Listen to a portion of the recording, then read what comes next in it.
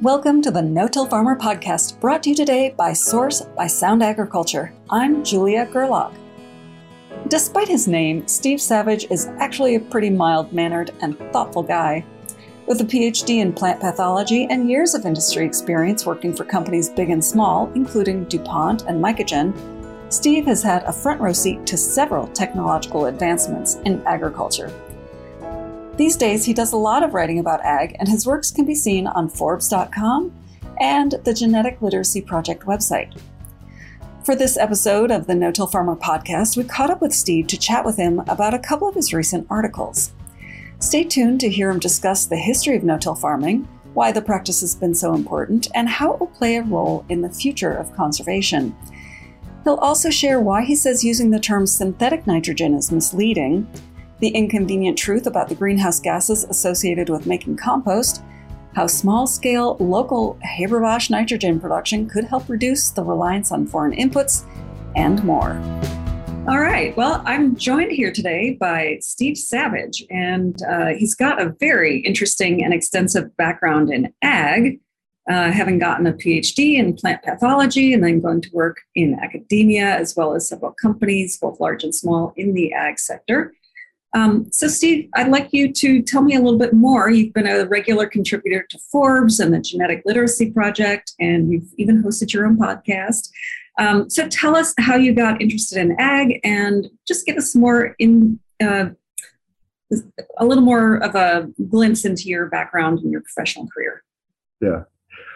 Well, I grew up in the suburbs of Denver, so absolutely no connection to farming. The only possible relationship there was that my grandfather was an avid victory gardener, World War I vet who did the gardening thing very seriously. And that was basically my exposure to growing up plants. Went to Stanford undergraduate in biology and got interested in the plant part of the classes. And then it turned out there were quite a few classes I could take, specialization classes in later years of undergrad. And again, I liked those. And also I was able to avoid the pre-meds by being in those classes. So, and one of those was a course that was taught over in the Carnegie Institute of Plant Sciences, which is kind of on campus, and nobody knows about it for the most part, but it was some real state-of-the-art, but very, very basic research in plant sciences. And took a molecular biology course there with it was taught, team taught by all sorts of people, including some of the very earliest pioneers of genetic engineering, not for plants, but for, in general, Cohen and Boyer. The people from the very beginning of genetic engineering. I probably should have gone into that field, into the medical side of that, but I had done a paper for one of my classes that involved, I looked into the history of the southern corn leaf blight epidemic of 1970, and it was just this fascinating thing to me that, there's diseases of plants, and it has to do with the genetics and the weather. And without that much information, I decided I wanted to go to graduate school in plant pathology. And the Carnegie directors didn't know really much about ag schools and said, well, go to UC Davis. And since I was about to marry a California girl, I thought, I should stay in state. So I went to Davis, ended up in the lab that worked on diseases of grapes. So that was my exposure. But I was lucky in that my professor did a lot of outdoor field type of work in cooperative experiments in vineyards. And so I was actually out there meeting farmers and being in agriculture, even if it is in kind of a rarefied atmosphere of agriculture. And so that was super interesting. But when I finished my degree, there were no jobs. It was 1982, is the recession. Universities weren't hiring anybody. The only job I found on a bulletin board, because we use bulletin boards, was with Colorado State University in far western Colorado, an experiment station out there. And it was pretty much an extension job, although in technically I was a horticulture faculty, and working with the tree food industry. Again, really great experience in terms of interacting with growers, and also got involved in a very young wine grape industry that was getting going there. And my experience with grapes helped. And there was an experiment that had been started before with 35 varieties of grapes being grown in a randomized complete block trial there on the station. And so I did wine quality assessments, fruit quality assessments, published that, and got involved in starting the Colorado Wine Grape Growers Association. So that's really the only sort of accomplishment I can speak to from my time at Colorado State, because after a couple of years, a job offer came up to go work for DuPont back in Delaware and get involved in a fungicide discovery group. And so we were there screening new chemicals to try to find a fungicide. And once again, well, while I was at Davis, a lot of the people I knew and labs I worked in, or equipment that I needed for something, I was around all the people who were in the very, very early stages of plant genetic engineering, people who ended up going to Calgene and Plant Genetics, the first biotech crop companies. I call myself an accidental tourist of biotech, because I was watching all that going on in its very primitive days. Now you can sequence the DNA of a whole organism in very little time. When I was back there, at Davis, they were trying to sequence cauliflower mosaic virus, one virus, and it took a year. And they had to do it with radioactive labeled P35 and exposing it to X-ray film.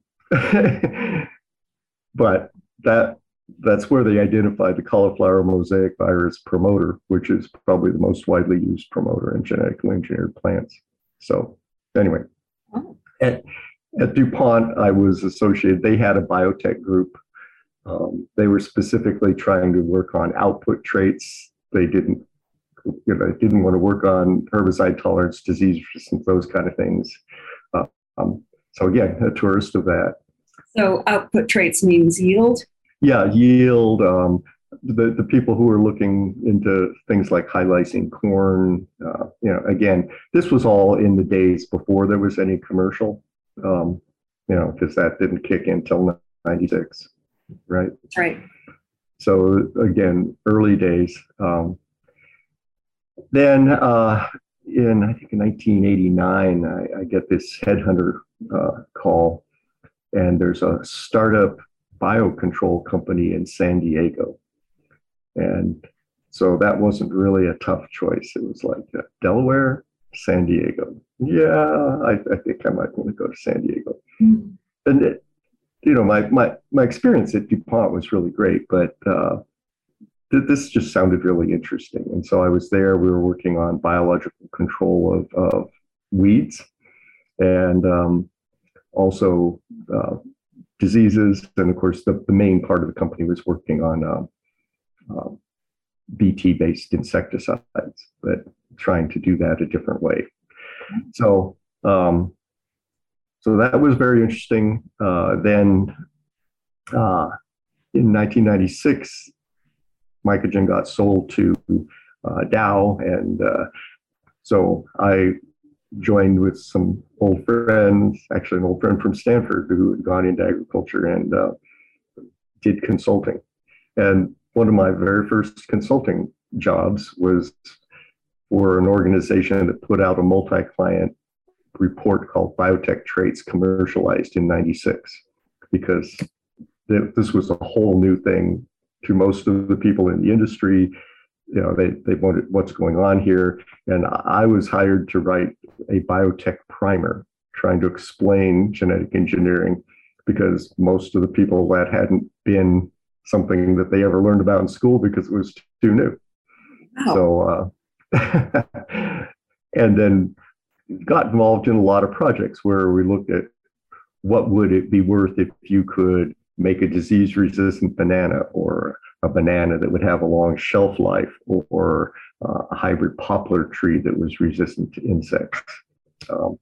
So very interesting projects there. And just all sorts of things over the years, from 96 up until around 2018, 2019, I was doing a lot of that. So, so I mean, that's the career side. I don't know how I'm taking too long already.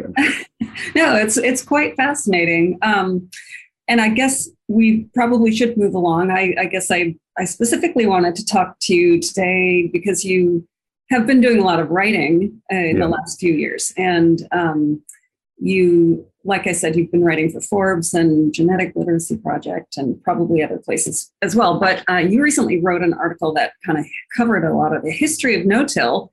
And I was just kind of curious. I'd love to hear you talk about what led you into doing that and your experience, what you learned in doing that. Yeah, well, over the years, I participated either voluntarily or sometimes on projects in some of these multi-stakeholder sustainability organizations like Field to Market, or the Sustainability Consortium, or Stewardship Index for Specialty Crops. And these were good things, people trying to come up with sustainability metrics, with the whole premise that you can only manage what you can measure. And so if these things were done right, it would be a good thing for agriculture, and they tended to. But we were talking about the carbon footprint side.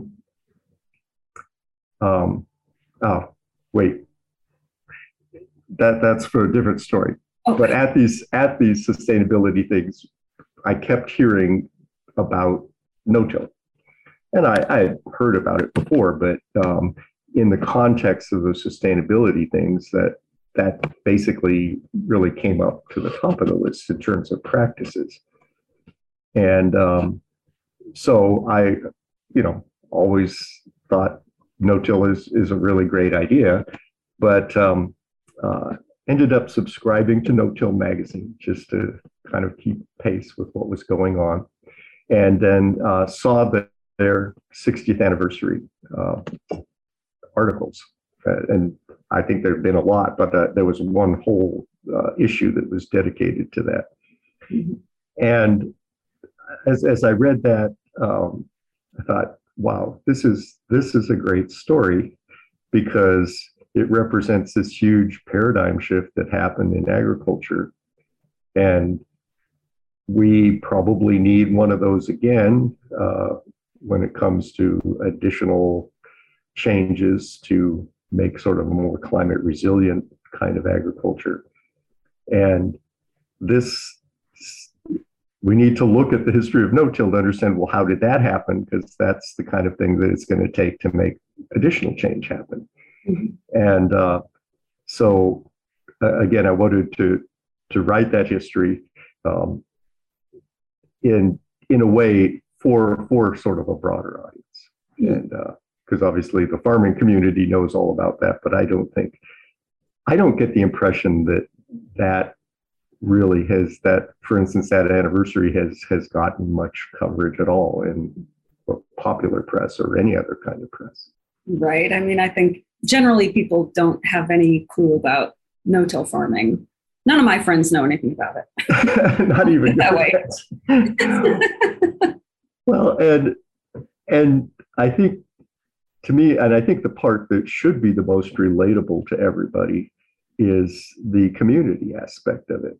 That it was a very radical thing to do when people first started doing it. It was challenging. Farmers frequently had to come up with their own equipment or modify their existing equipment long before any manufacturer got involved. and that community is, to me, a great story that people should know about. And Dwayne Beck, who I also interviewed about that, since he's somebody who certainly knows the history of this extremely well. I really like the way he broke down even that group into innovators, adapters, and adopters. And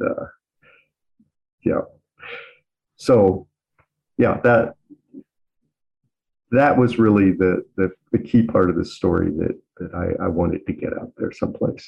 Yeah, well, it's interesting that you bring that up, because I have heard repeatedly that it helps farmers a great deal to have other people in the community that they can talk to about how to do this and what to do. And, so having that strong community presence, whether it's a soil and water conservation district, or it's a farmer-led group or something like that, those kind of organizations and sort of that a peer group can help really drive adoption in huge ways. And even today, there's so much peer pressure not to do it.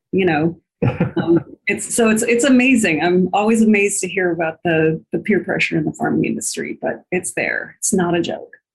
Yeah, I mean, it's funny. We're down to this very small number of farmers, and yet within that, still culturally divided. So yeah, right. Well, one thing I wanted to bring up in this article, you used the term climate action farming in the story, and I would just like you to sort of describe or define what you mean by that. Yeah, there's a lot of names being thrown around for what really boils down to just some really good soil health practices. Okay, things like no-till and strip-till, so that you're not destroying the organic matter that you would have saved, rotations, and maybe even more diverse rotations, depending on where you are and, what your options are in terms of water and soil, maybe even a perennial rotation for a while, something deep-rooted, cover crops, again, where you've got the water to make that feasible. There's kind of a long list. You could include things like controlled wheel traffic to prevent compaction if you're not going to be doing any sort of tillage. So it's not like there's a list of things. It reminds me of the line from Princess Bride where he says, was it Princess Bride? No, Pirates of the Caribbean, where he says, well, it's not so much rules as guidelines. There you go. So, you kind of have that mix of farming practices that could be customized for any given place to get to the point where you built up your soil organic matter substantially. You've got good aeration, and basically you have land that can capture rain, even excessive amounts of rain, and hold on to it. Just be better able to withstand some of the kind of climate variation that is inevitably going to be happening down the road. Yeah. And actually, I had a follow-up article published yesterday talking about how, particularly in the future, land that has been improved that way is going to become particularly valuable. And all of a sudden, all those absentee landlords, non-farming landlords, are going to have to pay attention, because you've got to continue to farm it that way to maintain that value. And a fair amount of that is on rented land. And right. It would be better. It would be good if more of it happened on rented land. Yes. But that might require some changes in lease arrangements. Honestly, I think if a farmer takes a piece of somebody's land, turns it into that kind of resilient soil, and that land value goes up, the farmer ought to be able to participate in that upside in some way. We'll get back to the podcast in a moment, but I want to take time once again to thank our sponsor, Source by Sound Agriculture, for supporting today's episode. Today, nutrients cost more and can be hard to get when you need them. Thankfully, there's a better source of plant nutrition. It's your soil. Source from Sound Agriculture unlocks more of the nitrogen and phosphorus already in your fields, so you can add less while maintaining the yield you're counting on. It's such a solid backup plan, you'll find yourself wondering why Source wasn't the plan all along. Learn more about Source at www.sound.ag. And now back to the podcast. So then the article that we're talking about right now kind of ends by talking about regenerative ag and organic practices not really being up to snuff in terms of production. So I would like you to just talk about that a little bit. Yeah, I mean, sort of by history, I came from a point where I was very sympathetic to organic. My grandfather I talked about took Organic Gardening magazine back in the 1960s. And he taught me the importance of soil quality and building soil quality. And in his case, that was composting his lawn clippings and everything and, putting them into the soil. And when I first went to graduate school, one of my best friends, Aaron Davis, was one of the very early commercial organic growers that sold in the local farm or the grocery co-op sort of thing in Davis. And so, and again, the way he described organic was all about soil. Then once the long process that happened to figure out how to certify organic, because there were all these different definitions of it, and Congress finally said, USDA, you have to come up with the guidelines. That took forever, took like 10 years to do that. And so what was around 2001 that the final organic standards were issued. And by that time, organic had shifted in my mind and in the mind of my friend from something that was really focused on that farming aspect to really something that was very marketing focused. And unfortunately, marketing in ways that are very misleading. So, like Big Organic pays for the Dirty Dozen list to come out every year and things like that. And the message that consumers get, which they shouldn't get, is that there's a safety aspect involved, and there's none. The USDA even says that this is not a safety certification. And the rules aren't driven by science. So that's where I sort of became anti-organic, not anti-organic farmer, but sort of anti-brand. Well, unfortunately, I see an alignment going on and intentionally between organic and the term regenerative. They've come up with their own certification. And so I think we're on the same track, because that's not within the USDA certification yet. But we're on that same track that they were on. And so that to me compromises that term regenerative, because it's also ill-defined. There's all these completely different definitions, but a lot of them, including theirs, they have exclusions for technology. They'll say no GMO. They're anti-pesticide, and to me, you don't want a system that takes away useful tools from farmers, particularly if there's no scientific rationale for doing that. And one of the things that is extremely difficult to do within the organic rules and within a limited definition of regenerative is true no-till or strip-till. You don't have herbicides, which are a key part of it, although it's becoming necessary maybe to find some additional ways to control weeds. Weeds are tough. You wouldn't have access to valuable genetic engineering traits. One of the things that's going to be happening with climate change, and everybody's predicting this, well, everybody involved, there's going to be bigger issues with mycotoxins, particularly aflatoxin. And there are multiple strategies for that, but some of the most interesting ones involve genetic engineering. And you wouldn't want to not do that.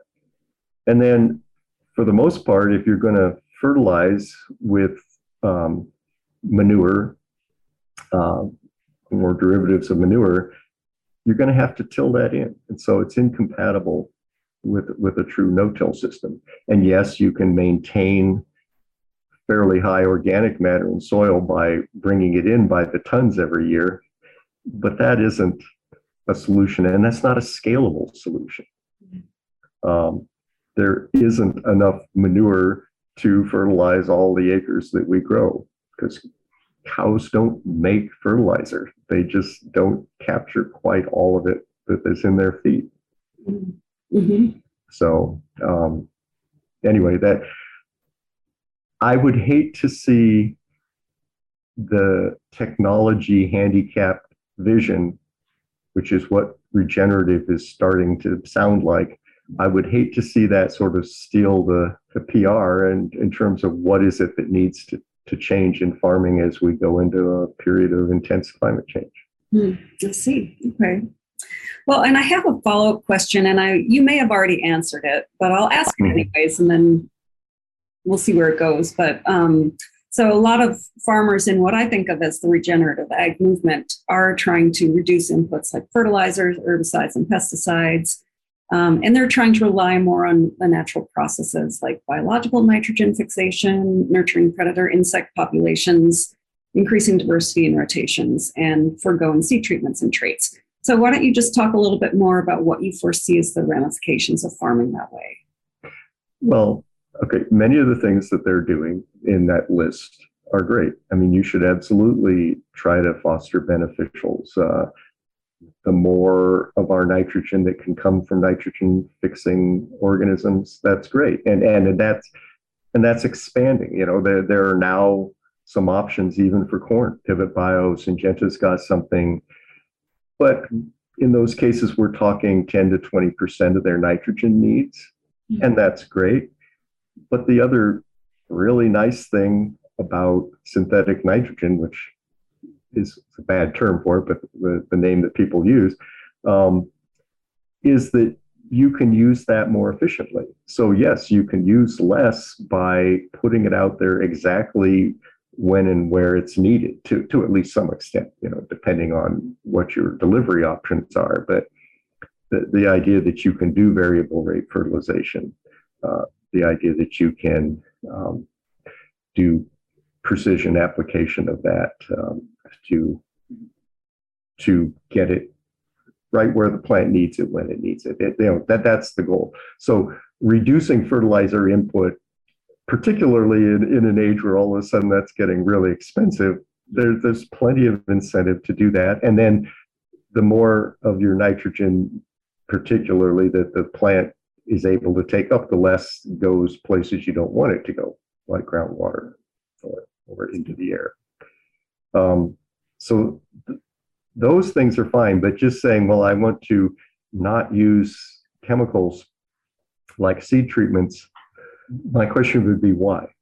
Because if you're going to lose yield and become less efficient in your use of land and water and energy, why do that? Particularly like something like seed treatment, which is that extremely targeted delivery right to where it's needed.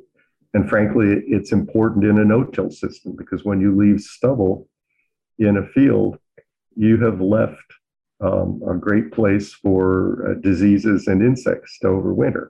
That's kind of one of the downsides of it. But you can deal with that problem with something like a seed treatment in a very selective way. You're only going to be affecting the pathogens and pests that actually go ahead and try to damage your crop. I mean, and something like prairie strips to foster beneficials, that's a great idea, you know, in places where that also makes sense. So you had just mentioned the term synthetic nitrogen, and I have a question for you specifically about that, because, and this is a little bit of a pivot, because I wanted to just mention or bring up again the podcast that you used to do.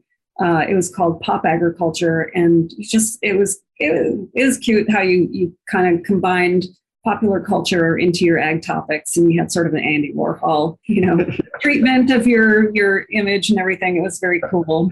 And the podcast is still available, by the way, for anybody who wants to listen in. And I thought they were always really nice. They're short, 15 minutes, 20 minutes, something like that, but just really interesting topics, I think.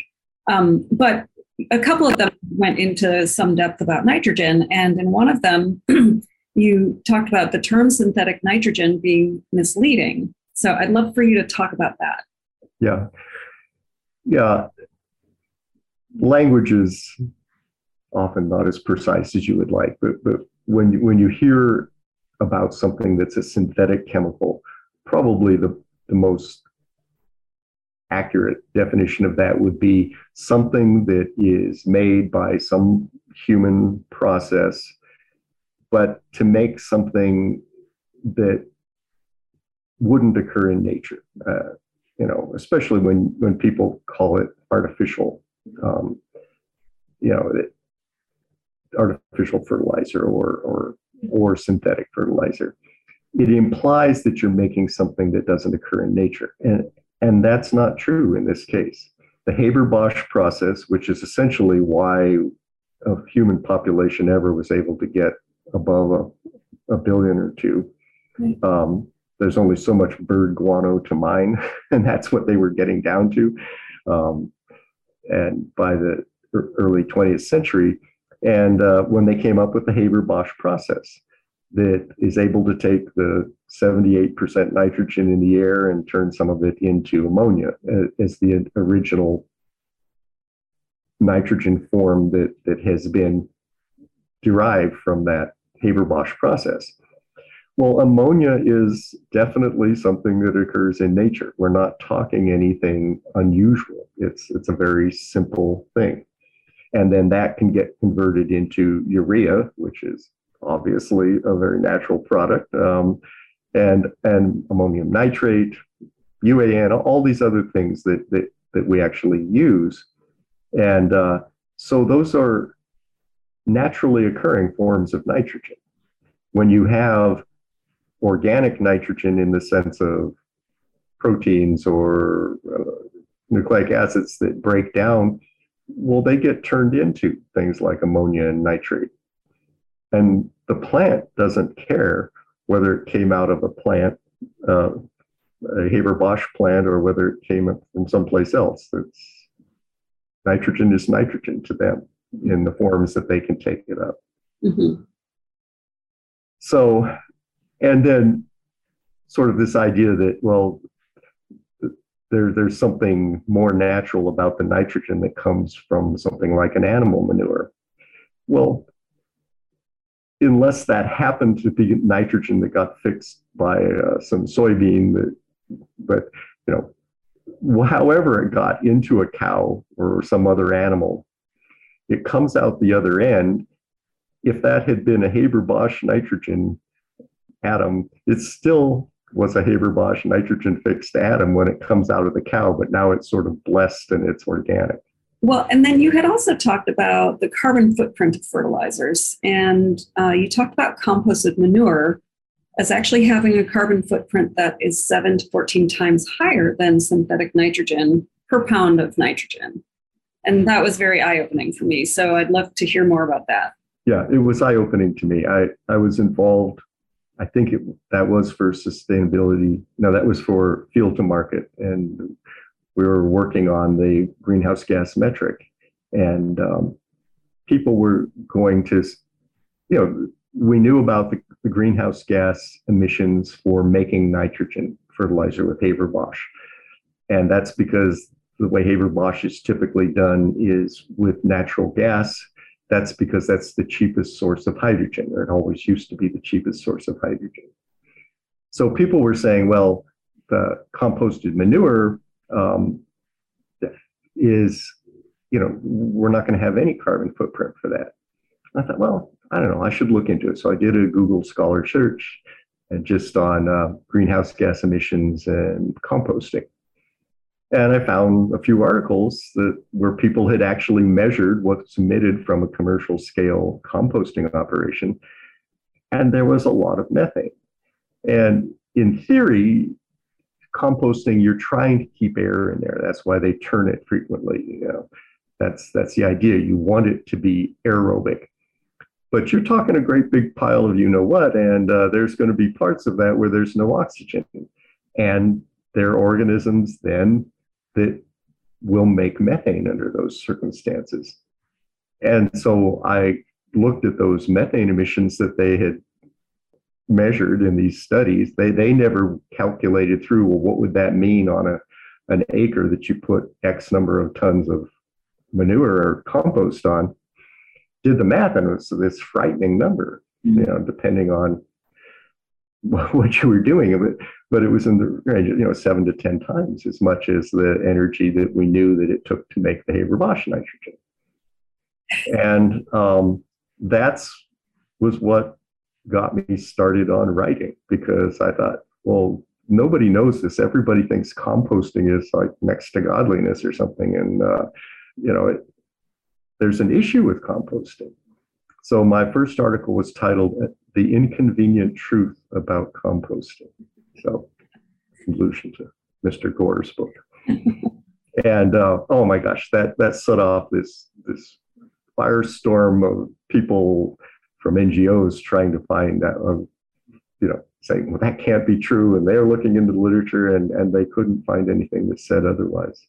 That's so interesting. And I have never heard anybody talk about this before. Nobody does. It's bizarre. And again, I've brought it up in many contexts, and nobody's ever been able to show me that that's not true. Uh-huh. So one of the things that you've talked about is, in terms of the fertilizer question, is how farmers could do small-scale production of their own fertilizer, like small-scale Haber-Bosch process using renewable energy sources. So I'd love for you to tell us a little bit more about that. Yeah. So again, many years ago, I stumbled across somebody who was working on a small-scale Haber-Bosch. And the reason that they were doing it was to store energy from stranded solar and wind installations. Oh. So, out in the middle of farming country, you can easily put up a wind farm or a solar farm. But if you're not connected to the grid, what do you do with that electricity?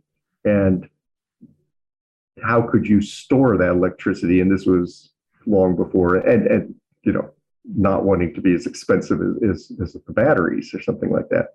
And so this inventor had the idea of, well, what if I made a small-scale Haber-Bosch and turned it into ammonia? I can store ammonia. And actually, they got some money from the military, because when you have very long convoys, providing the fuel, the diesel for the equipment is a real problem. Absolutely. And so they were saying, well, what if we could even have solar panels on the trucks and whatever, and generate our own ammonia, because you can burn ammonia in a modified diesel engine. Actually, that's what they originally thought vehicles were going to run on, was ammonia. And so the people had developed that technology, and I think I may have been the one who said, gee, have you ever thought about fertilizer from that? And their goal was to have it in the size of a shipping container and be something that could be used on an individual farm.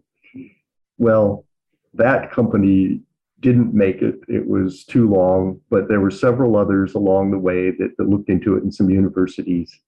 And until recently, there was a recent article that sort of did an assessment. How is it going on this small-scale Haber-Bosch thing?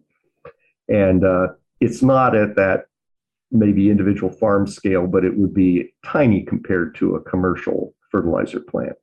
It would be the kind of thing that you could easily imagine being set up at the local co-op or something like that. And so make your neighborhood fertilizer.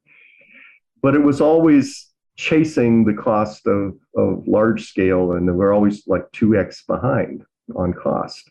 Well, all of a sudden, 2x went away. Oh. And in the current climate, and we don't know how long that'll last. We hope it doesn't last for a long time. But I think the shock from Ukraine crisis was such that people are thinking, you know what? It would be really good to not be dependent on that. Right. And in fact, it would be really great to connect these things up with our ethanol plants, because the CO2 that comes off the ethanol plant would be great to react with the ammonia from this little thing and turn it into urea, because that's even easier to store and handle form than ammonia. Oh, that's interesting. And there are now several projects, and that is a thing. And I think it would be great just to insulate the farming community from the ups and downs of global markets, whether it's for natural gas and also just to be moving away from a fossil fuel source of our nitrogen fertilizer. I think that would be a great story. Well, Steve, this has been really, really interesting. I really appreciate your time. And definitely, I hope people check out your podcast and your writings on Forbes and the Genetic Literacy Project. Are there other places that they can find your work? Well, my long-term work, and I need to update it with reposting things. Like I can repost after 5 days from Forbes. That way people who don't have a subscription to Forbes can read it.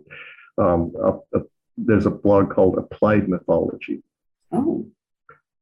Because when I was applying to graduate school in plant pathology, I told some of my friends at Stanford, and one of them thought that I said I was going into applied mythology. I like it.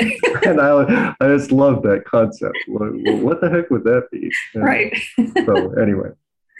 That's awesome. Okay. So appliedmythology.com. At blogspot.com or something like that. Okay. Good. I'm going to look that up. Very good. Well, thank you so much. This has been fantastic. Thank you. I've enjoyed it. Thanks to Steve Savage for sharing his thoughts on no-till and how it will be critical in the future of conservation. To listen to more podcasts about no-till topics and strategies, please visit no-tillfarmer.com/podcasts. Once again, we'd like to thank our sponsor, Source by Sound Agriculture, for helping to make this no-till podcast series possible. If you have any feedback on today's episode, please feel free to email me at jgerlach@lessitermedia.com or call me at 262-777-2404. If you haven't done so already, you can subscribe to this podcast on iTunes, Spotify, or Google Podcasts to get an alert as soon as future episodes are released.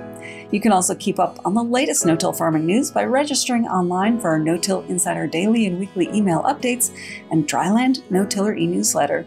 And be sure to follow us on Twitter at No-Till Farmer, with farmer spelled F-A-R-M-R, and our No-Till Farmer Facebook page. For our entire staff here at No-Till Farmer, I'm Julia Gerlach. Thanks for tuning in.